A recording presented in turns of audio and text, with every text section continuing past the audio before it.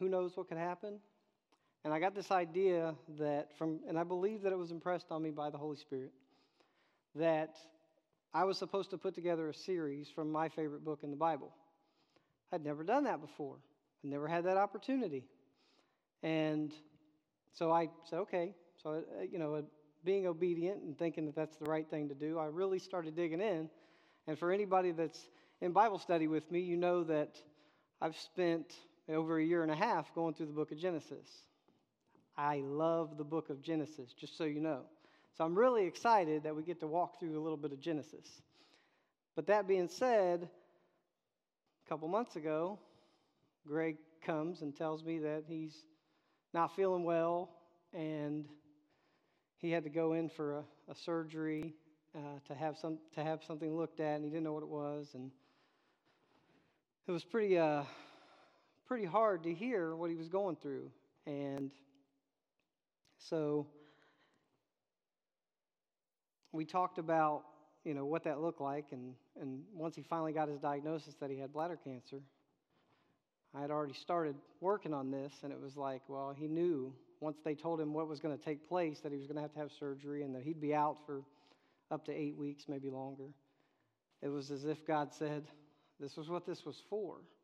And so thank God that the Holy Spirit gives clarity to us, that he just speaks to us in a way that we can't explain.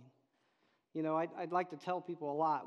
As Christians, we don't really need God to speak in an audible voice to us because we have the Holy Spirit living in our heart. He can speak one to another right inside of us. We don't need that audible voice. Now, if we get to hear it, wow. It's like James Earl Jones. Some people think like Darth Vader is going to be talking to you. But the idea for me is that the Spirit impresses things on our heart like that in an instant, because we don't need this majestic voice to come speak to us as Christians, because we have the Holy Spirit living in our hearts, and it's amazing when he does give us that impression. So it's pretty awesome to have that experience. So when Greg told me what was going down, and I said, well, I'll be ready if you need me. And he is graciously, put me in front of you. So hopefully, by the power of God, through the Holy Spirit, we're all blessed through this, and we're changed by it. So today, I want to open this series up, and more than anything else, you guys, my prayer is that we make much of Jesus.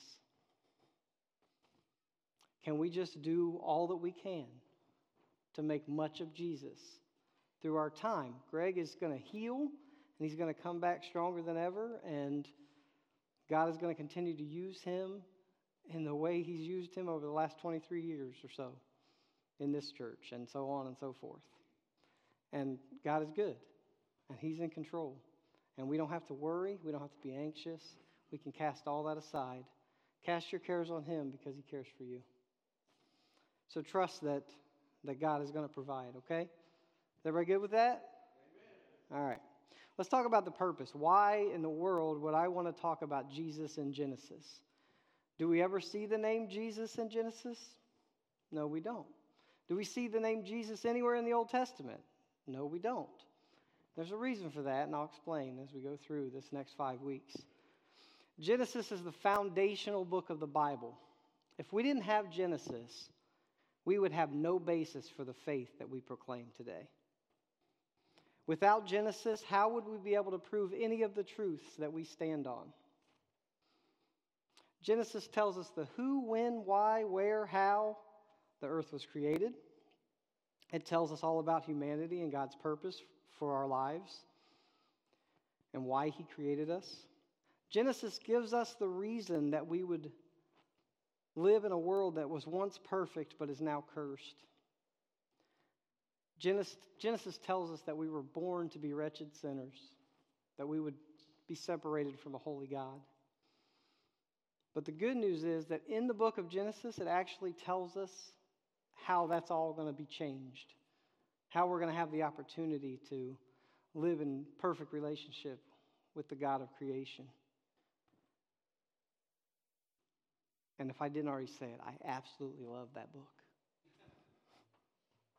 Because it gives me hope hope for a future, hope for reconciliation with God.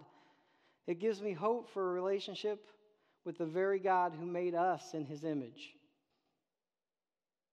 Genesis tells us about God the Creator, through whom all things were created. Hey, Caleb, hit that slide for me, would you?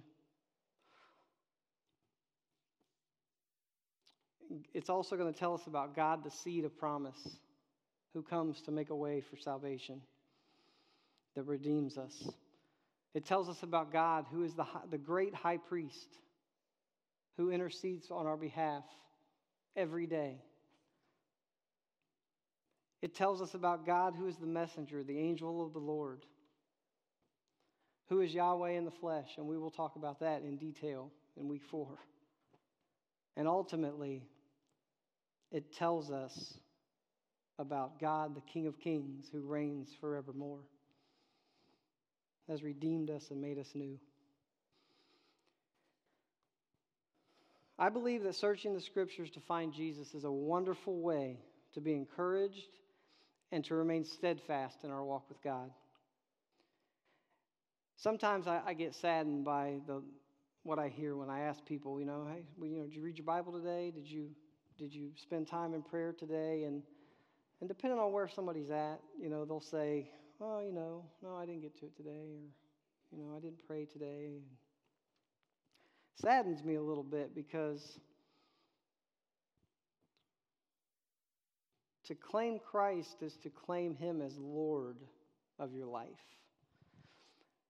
So, how can you walk a walk with somebody if you don't read his owner's manual? How do you know anything about your car if you don't look at the owner's manual? How many of you if you buy a used car, you might not have an owner's manual. You just don't take that aside. But if you've ever bought a new car, what do you find in the glove box? You find an owner's manual. How are you going to know how to change the clock setting? How are you going to know what radio settings to go to? How are you going to know how to hit cruise control when you're on a ride? You're not, unless you can guess, I guess, but I'd rather read the manual. It helps. Guys, how many times has your wife brought something home, especially if it's from IKEA, and you go to put it together without the directions? How's that turn out for you? Not so well, does it? It's pretty embarrassing, actually. I'm not a fan of that. See, this isn't just a good book. This is the word of the living, redeeming, wonderful, amazing Creator and Savior of the whole universe. I take a lot of pride in that. The sad part is like every time I come up here, I feel like that always has to come out. Thank you, Jesus, because it's true. That's what this is. It's life. So, over the next 5 weeks, we're going to take a trip through Genesis and use other passages in Scripture to allow it to interpret itself. That's your first lesson. This isn't on the outline, but you can write this down. Scripture interprets Scripture. You can't take one verse out of the Bible and make up a whole doctrine that says God knows what. Because if you do, you're just like the Jehovah's Witnesses or the Mormons or anybody else that's outside of the Christian faith. Scripture interprets Scripture. We're going to use Genesis, and then we're going to take other passages in Scripture from the Old Testament and from the New Testament that help us to understand what Genesis was trying to tell us in the first place.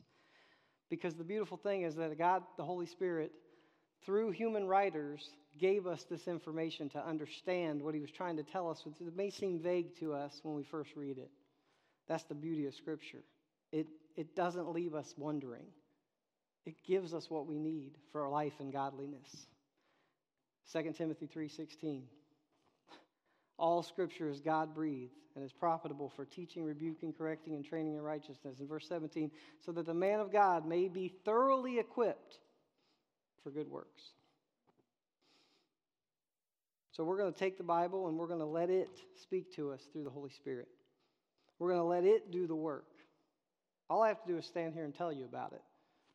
It's going to do all the work. Let the Holy Spirit work through your heart. So before I even get going, let's stop and let's pray that the Holy Spirit would come and illuminate all of our hearts and minds that we might hear his voice today. So let's pray. Father, I thank you that you have brought us together. I thank you, God, so much for your Son. I thank you so much, Jesus, that you have made a way, that you have completely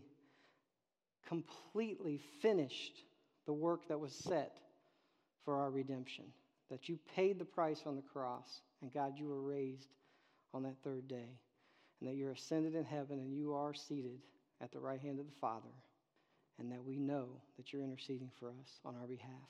I thank you so much for your word. I thank you for the truth of your word. I pray right now that your Holy Spirit would just speak to our hearts and our minds, that, Father, we would hear your voice, that we would be changed and made new today by the power of your Holy Spirit. In Jesus' name we pray, amen.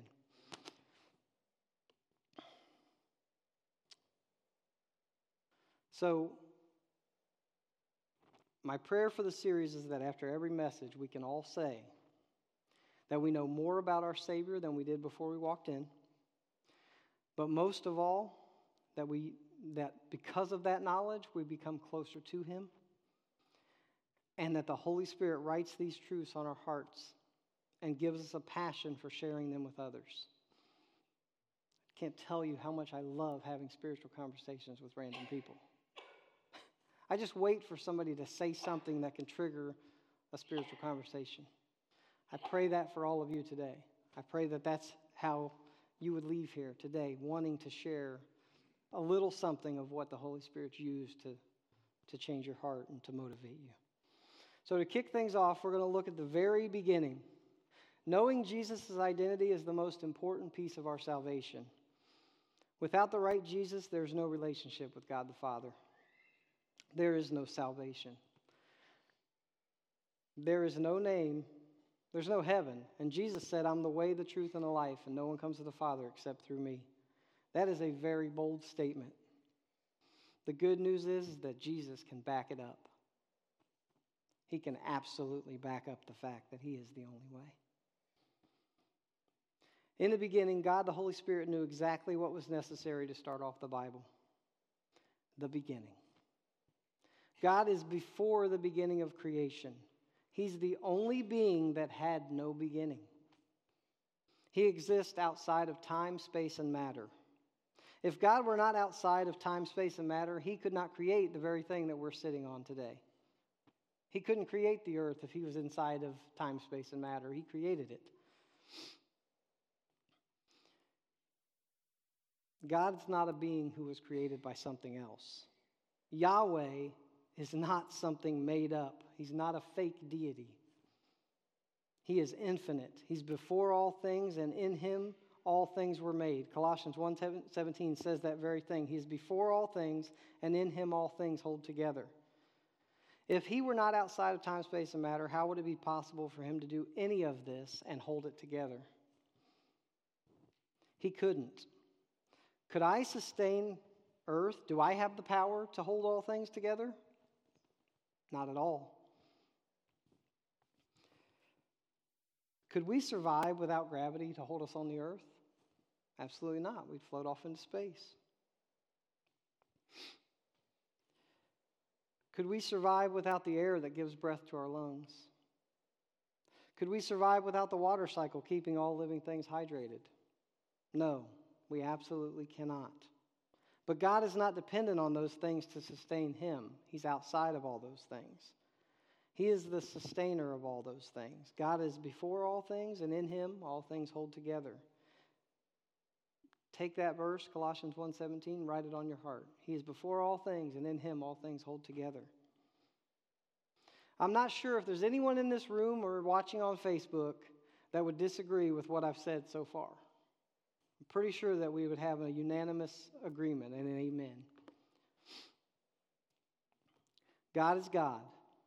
Unless you're an atheist, you tend to believe that something or someone started all of this. Even as somebody who's outside the faith of Christianity, you still believe that something had to start this, unless you're an atheist, and then you can claim that you don't believe it. And that's the real point of today's message. It's the point of the whole series. God is God.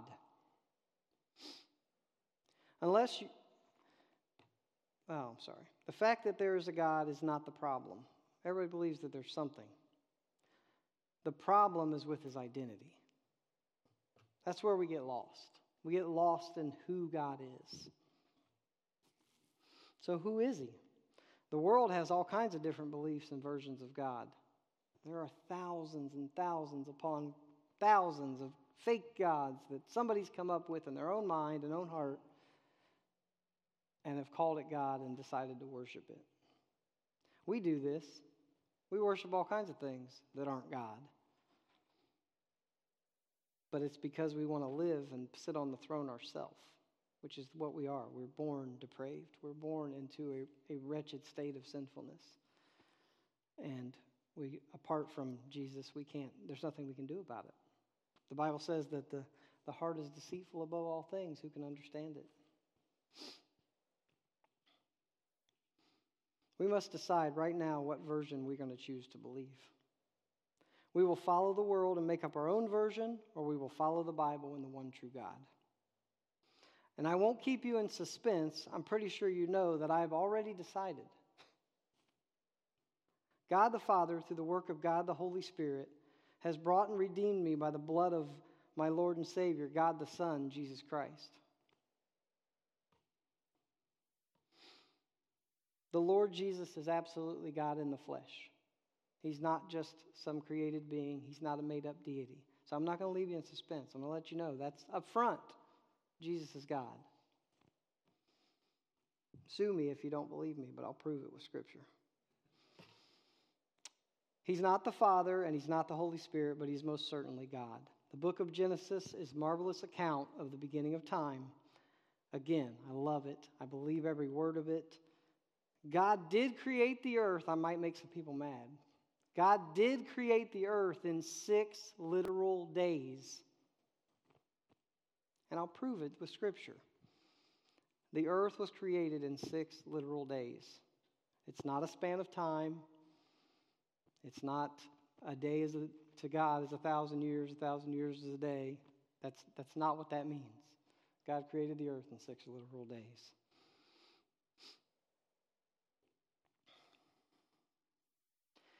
He did create man in His own image.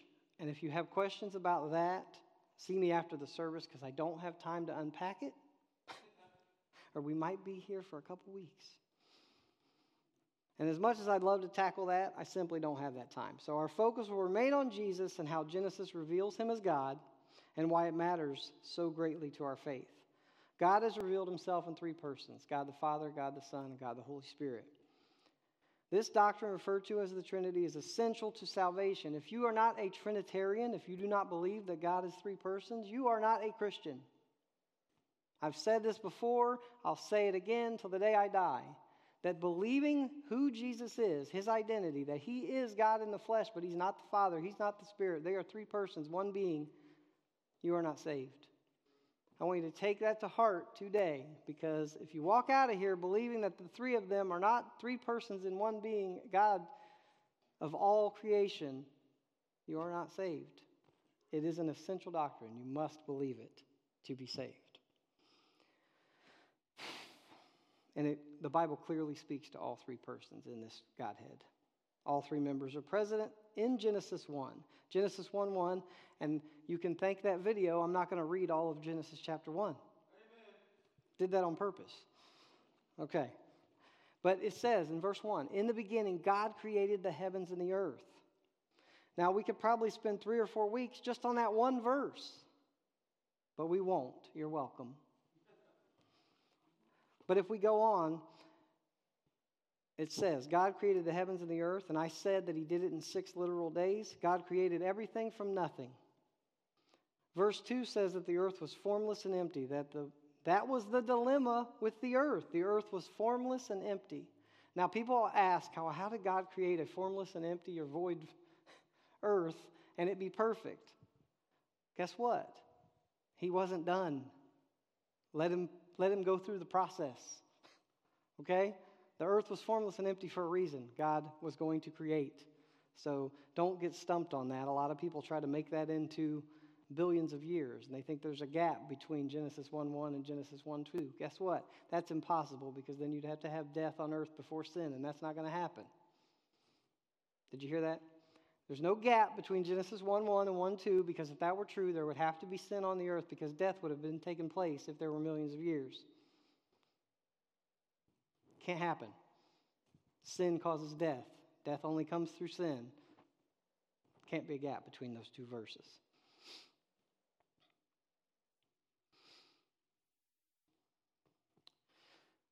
The earth was not prepared to sustain human life at Genesis 1:2. We have to go through the rest of the chapter to understand how creation happened. Until God spoke, nothing happened.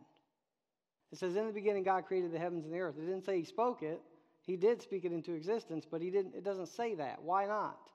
Because once he started speaking, creation started to take place.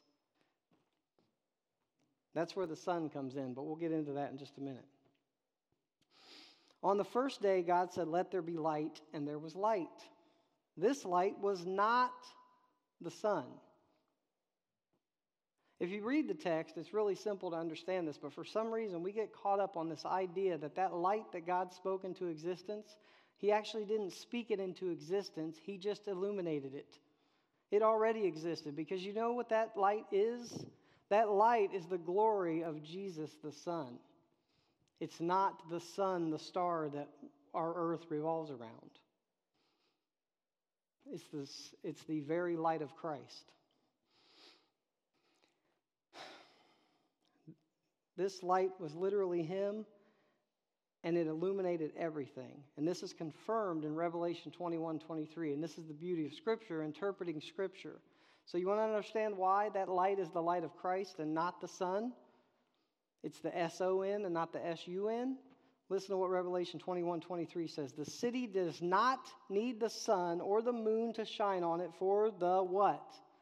The glory of God gives its light, and the Lamb is its lamp. What's happening in Revelation 21? The new heavens and the new earth are coming down, and it's being lit by the light of Christ. The same thing was true in the beginning when perfection was what the earth was about. On the second day, God said, let there be an expanse or a vault between the waters to separate water from water. God made sky to separate the water that covered the entire earth from the water canopy that surrounded the earth. This is really hard to understand. I wish I had my wife's globe so I could show it. But in the very beginning, there was no sky. So all you had was this big ball that was full of water all around it. All you could see was water if we were there, but we weren't there. But all you could see is water. And surrounding that water was water from outside the atmosphere. The atmosphere is what would be created and become called sky or the heavens.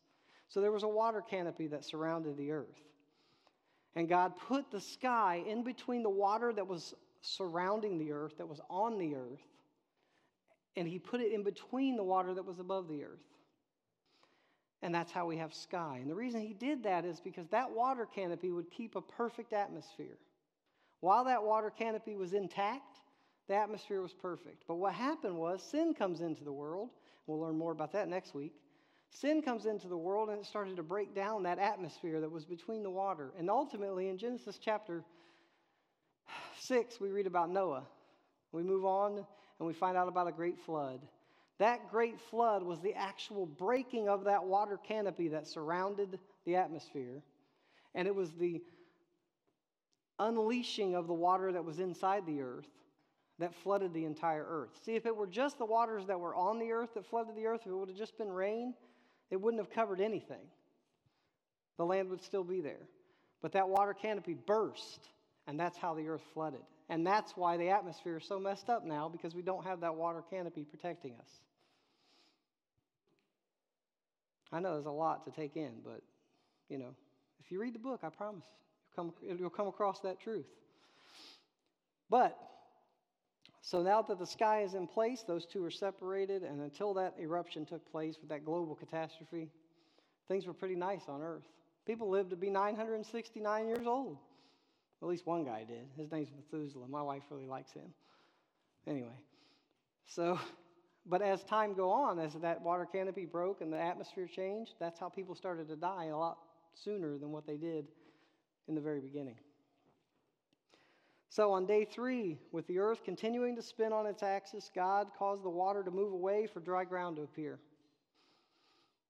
See, before God put the earth in motion, the water just kind of sat there. But now he's got it in motion. And by day 3, that water now starts to separate. And God said, let the dry ground appear. And that's exactly what happened. He called the waters seas. God also created vegetation according to their various kinds.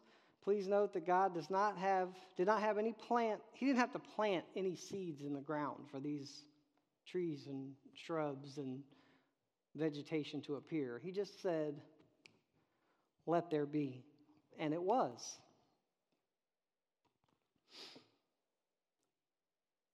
It's funny. He didn't plant seeds. Just fully aged plants appeared. He did the same thing with Adam when we read about him in just a minute. A fully aged man, not a baby. It's funny, people want to argue about the age of the earth. I have a theory about the age of the earth. It's about 6,000 years old. But it's aged a lot more than that. And if you want a sidebar on that, just meet me after the service. I'll tell you all about how old the earth is and why everything seems to be billions of years old. There's a reason for it, but it's really only 6,000 years around that.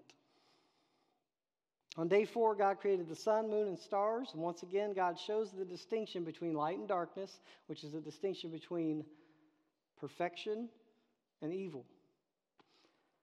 And the sun then represents purity and holiness, and the darkness represents sin and evil. God used the sun to give the earth exactly what it needed to sustain life.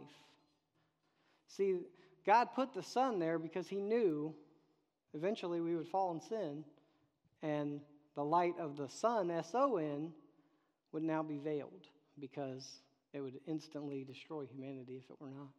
So he needed the sun there to sustain life here on the earth.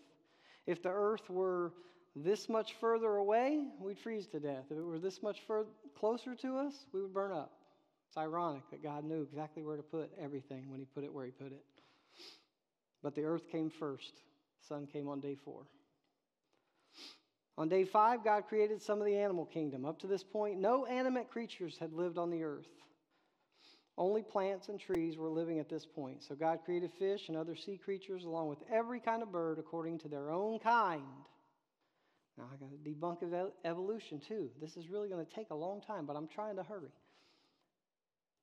Things can change within their species.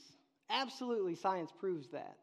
But nothing can change from one species to another species. Good luck finding anything, fossils, any kind of dating material, whatever you want to use. You're not going to find anything that changed one species into another species. It doesn't happen. There are small changes that happen within species. Look at the differences. Look at dogs. There's hundreds of different dogs. But guess what? What are they all? They're all dogs. They don't change outside of their species. They're the same thing. So God continues to say that. Of their kind, of their kind, of their kind.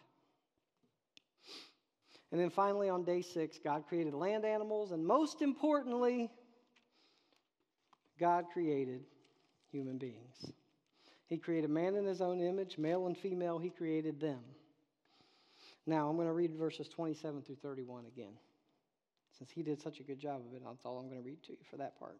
So God created man in his own image. In the image of God, he created them. Male and female, he created them. God blessed them and said to them, be fruitful and increase in number.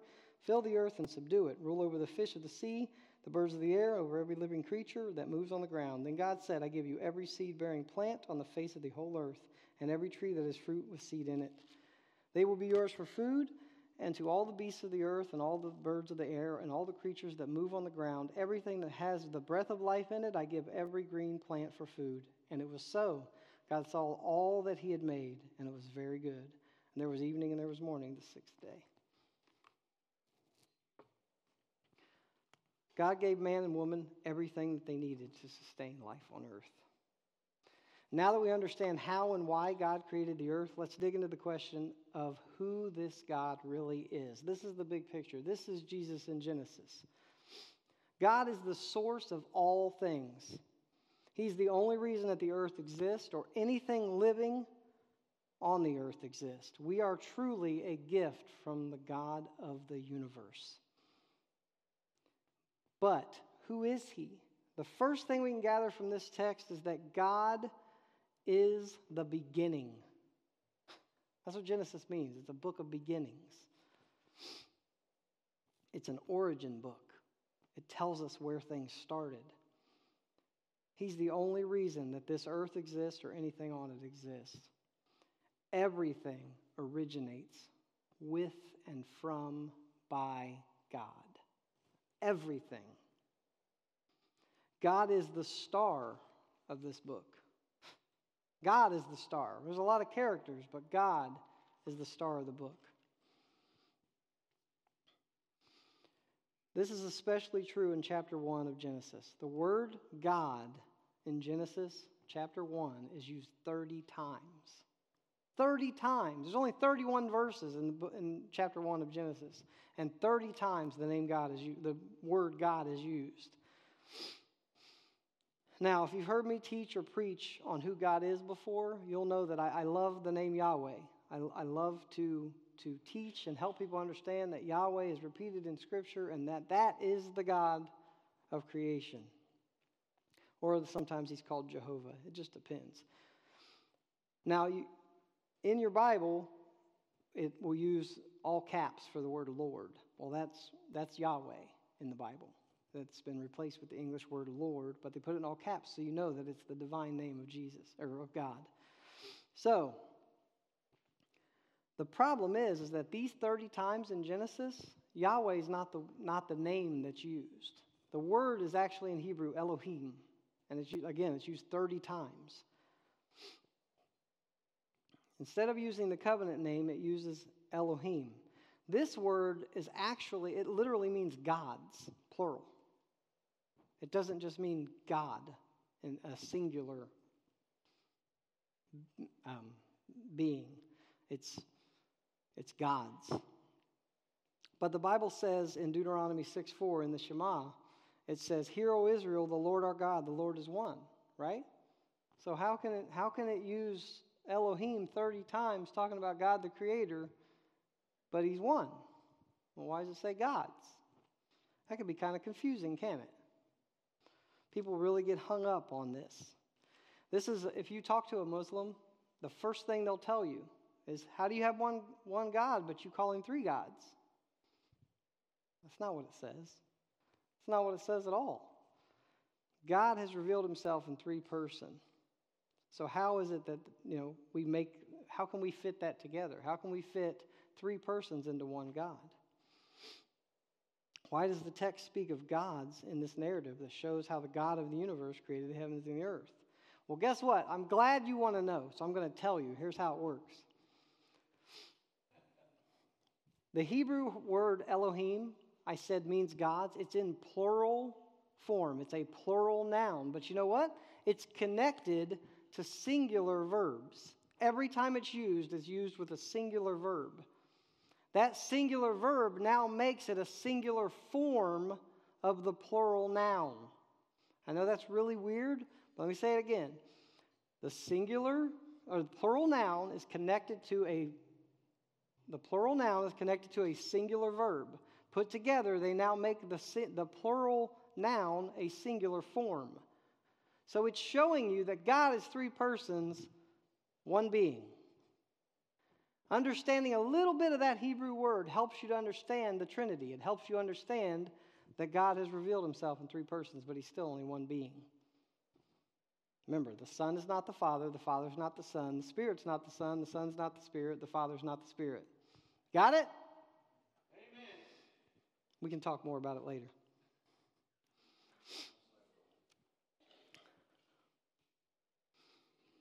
So on and so on. So, I told you, how many times does it say Elohim in chapter 1? 30 times in 31 verses. Over and over, this plural noun is used in conjunction with this singular verb. It doesn't make sense in English. To us, it doesn't make sense because we speak English, but in Hebrew, it makes perfect sense. That's why sometimes it helps to know just a little bit about the languages. It also shows the plurality of the Godhead. The Father, the Son, and the Holy Spirit are all present in creation. However, the English makes it so hard. But when we read this, we automatically default to believing that the Father is the only one responsible for creation. But guess what? He's not. The Son is actually the one who's responsible for creation with the Father and the Spirit. Don't get confused and think that God changes forms. He doesn't. I've heard a very, very, very prominent pastor on TV and on the internet teach this very heresy. I don't want to be a heresy hunter, but it's a heresy to be what's referred to as a modalist, to think that God can be one form here, change it to another form, and then change into another form, depending on the situation. That is not how God works. God is three persons, one being. He is omniscient. He can be everywhere at every time. He is omniscience is knowing. Omnipresent. He's everywhere at all times. Why is that? Because he's three persons. The Spirit is all around us. You can't hide from the Spirit of God. When the Son is on the earth, he is limited to where he's walking and going, but he knows what's going on in every place, time. Why? Because he's omniscient. God is a God who is three persons, one being. That being said, if we only had Genesis to read, could we conclude that God is three persons and that the Son of God existed before the incarnation? When he was born to Mary? Well, we can, but we really need help. And I said before, what's our one lesson for today? Scripture interprets Scripture. Thank you, Greg. We must allow the Scripture to interpret the Scripture. If you just take one passage and you run with it, you can get really confused. You have to let the clear passages explain the vague passages. You have to let Scripture interpret Scripture. So how can we know that the Son of God existed before he entered the world through Mary? Turn your Bibles to John chapter 1. This is where we'll land the plane. This is what it says in John chapter 1, starting in verse 1. In the beginning, does that sound familiar? In the beginning was the Word, and the Word was with God, and the Word was God. He was with God in the beginning. Through him all things were made. Without him nothing was made that has been made. In him was life, and that life was the light of men. The light shines in the darkness, but darkness has not understood it. There came a man who was sent from God. His name was John. He came as a witness to testify concerning that light, so that through him all men might believe. He himself was not the light. He came only as a witness to the light. The true light that gives light to every man was coming into the world. Remember what happened in Genesis chapter 1? When God said, "Let there be light," guess what? There's that light. He was in the world, and though the world was made through him, the world did not recognize him. He came to that which was his own, but his own did not receive him. Yet to all who received him, to those who believed in his name, he gave the right to become children of God. Children born not of natural descent, nor of human decision or a husband's will, but born of God. And here it is, verse 14, the Word became flesh and made his dwelling among us. We have seen his glory, the glory of the one and only who came from the Father, full of grace and truth. Now, if that doesn't just, I could just take the microphone off and walk away, just reading John chapter 1, verses 1 through 14, because it clarifies that the Son is the light from Genesis 1, verse 3. It shows that the Son is the creator of all things. And Colossians 1:17, that I mentioned before, that the Apostle Paul wrote, says that he is before all things. When did he come? Before all things, meaning he is infinite. He is much more than just something that we think could be created. He is the God of the Bible. He is the God of the universe. He is the creator of all things. And it's funny, John, the apostle, under perfect inspiration of the Holy Spirit, kicks off his firsthand account of the life of Jesus with "in the beginning." Why? Because he wanted to hearken back to where it all started. He wants to show you that Jesus is preeminent. He's not just some guy. He's not a great teacher. He's not just a prophet. He is the God of the universe. And come our 5th week in this study, you're going to learn that he's the King of Kings and Lord of Lords, and he is all in all. And he is the reason for us to live our lives.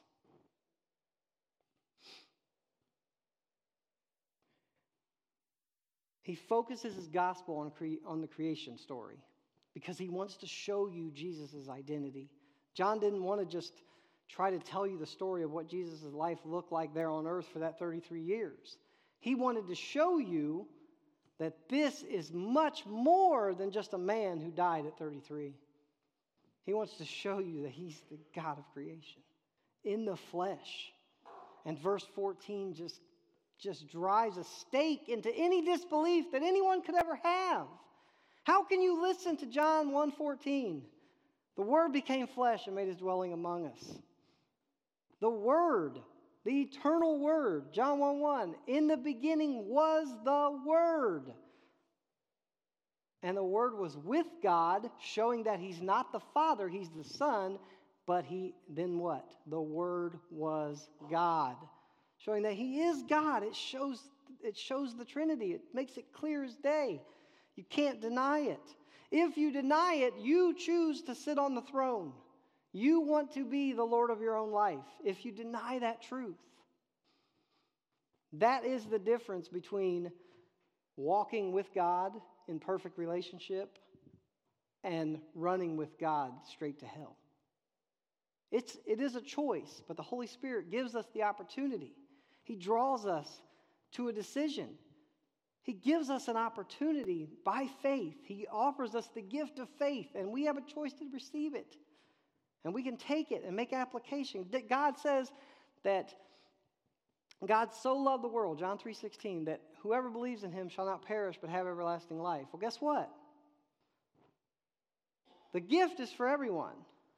But unless it's appropriated, unless you follow him, Romans 10:9 and 10, if you confess with your mouth that Jesus is Lord and believe in your heart that God raised him from the dead, then you'll be saved. It has to be appropriated. You have to believe, and then you have to confess. You have to believe, and you have to confess. That's a power that is done by the work of the Holy Spirit in your life. Can't do it on your own. God had to make the way. Jesus is God in the flesh. He has always existed as God the Son, even before he took on flesh. You know why the name Jesus doesn't show up in the Old Testament? Because he had not taken on flesh yet. He's always been God the Son, but he hadn't taken on flesh, so he wasn't given that name. You know what his name is in the Old Testament? I already told you. It's Yahweh. That's who Jesus is. He is Yahweh the Son.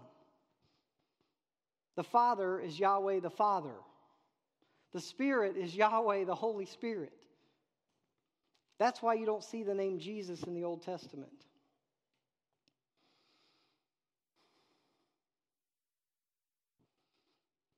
So in the beginning, God created the heavens and the earth.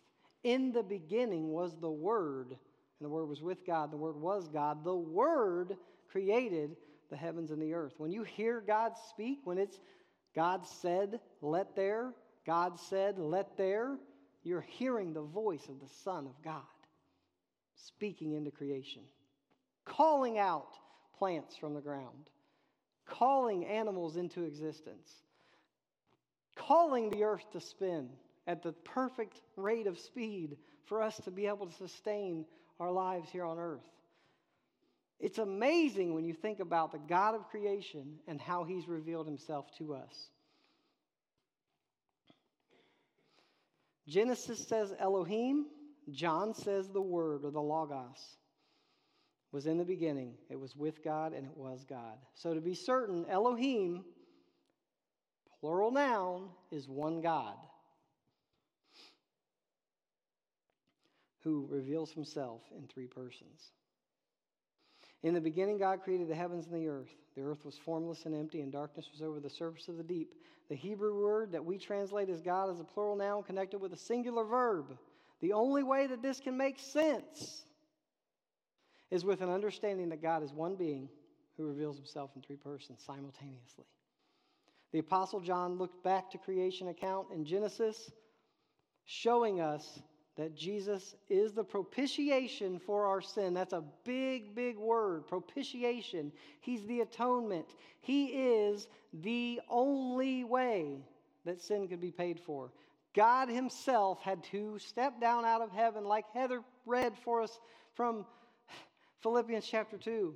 He had to humble himself, become obedient even to death on a cross.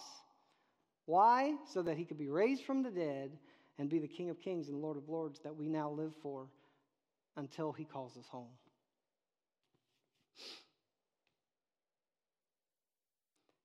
John doesn't stop in verse 1. He emphatically states that this Word was with God in the beginning. He already existed, one more time, before the world was ever made. Jesus the Son has always been, and he will always be. He is the beginning and the end, the Alpha and the Omega.